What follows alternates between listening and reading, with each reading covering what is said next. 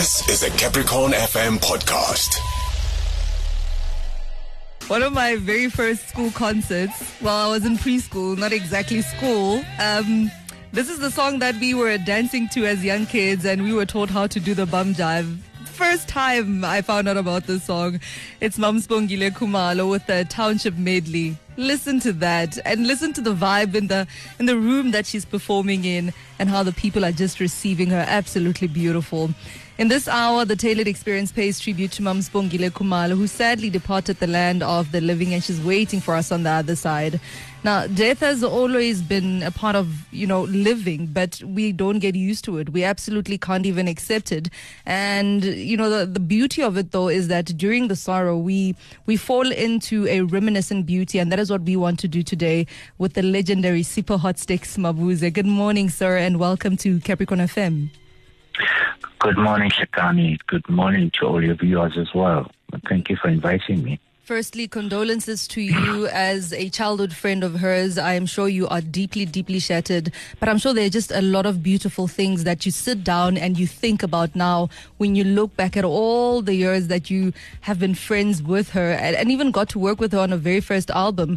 What are some of your fondest, earliest memories of her as a young child and blossoming into a lady? Yeah. The past 2 weeks have been the most difficult, emotionally for me, probably for everybody who loved the two departed musicians. Yeah. But in particular, Sibongile Khumalo, because that's who we're talking about now. We all grew up in Orlando West. Yeah. Orlando West is what I would consider the cradle of resistant politics.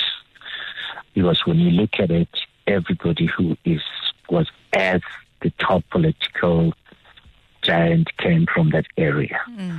So I guess we were all motivated and inspired by the presence of those great people, particularly Professor Kabi Ngoma, who was Sibongile's dad.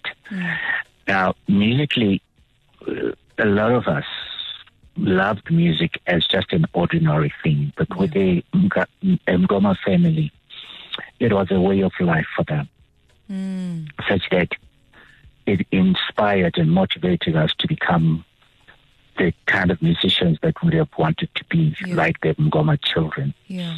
And Sibongile was young, and she sang, like all the other ordinary kids. But what was even more interesting about her is when she sang in her brother's little orchestra. Her father was an orchestral writer of music. Yeah. So the group would always be performing, but she played violin.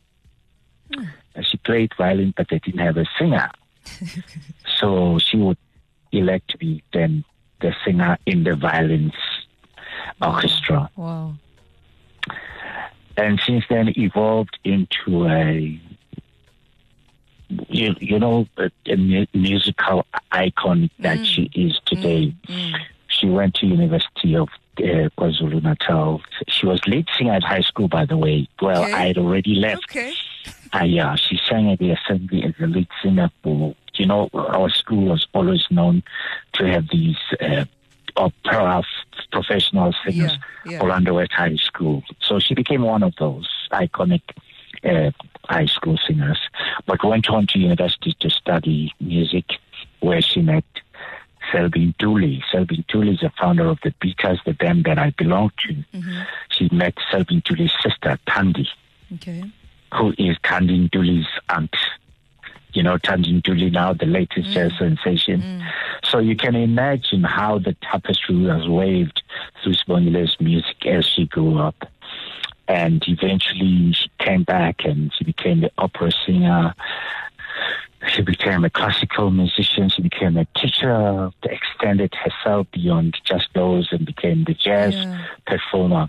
Now, but what is critical about her life is the fact that she elevated opera to the stage where black people were suddenly able to relate to that music as their own, because they saw Sibongile soar to that level, and ensuring that it is music that is kept, that is appreciated across the board. Yeah, I mean, composers and classical performers adored Sibongile. And some of the reviews that had come out from University of Stellenbosch are just amazing.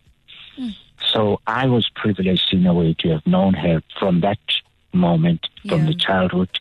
And I was also privileged to have been taught by her father, a very amiable, well-mannered, loving, caring father who took all the kids around there in Orlando West to appreciate and love music for what it was. Absolutely. And I mean, a lot of people are talking about her in such great esteem. She's described as South Africa's divine diva, the first lady of song. But one person was talking about her, and they said, they spoke about how her voice reverberated through time, space, and race, just like what you just said now. And they said her voice made everyone feel like it's home.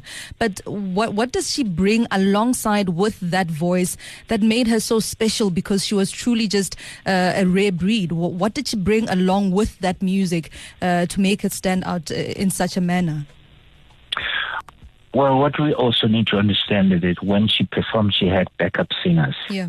So they were in a pole position, privileged position, to have someone as well trained to lead them in voice. And she was able to train them to sing in accordance to her own training and her calling. And they went on to become some of the most exceptional singers in the country, like Nobukanya Dlamini, Swazi Dlamini, and then many others, Bo, Margaret Motsache, and so on. So she imparted that knowledge, and ensured that even if they were no longer working with her, they were still able to attain the highest level of professional performance. Absolutely. I mean, I personally am a great fan right now of Margaret, and right now I didn't even know that Margaret has left under the wings of Mama Sibongile. Absolutely. It's news to me, Yeah. and she's impeccable on her own as well, Margaret. So it also speaks to the kind of training and the kind of exposure that she has. Absolutely beautiful.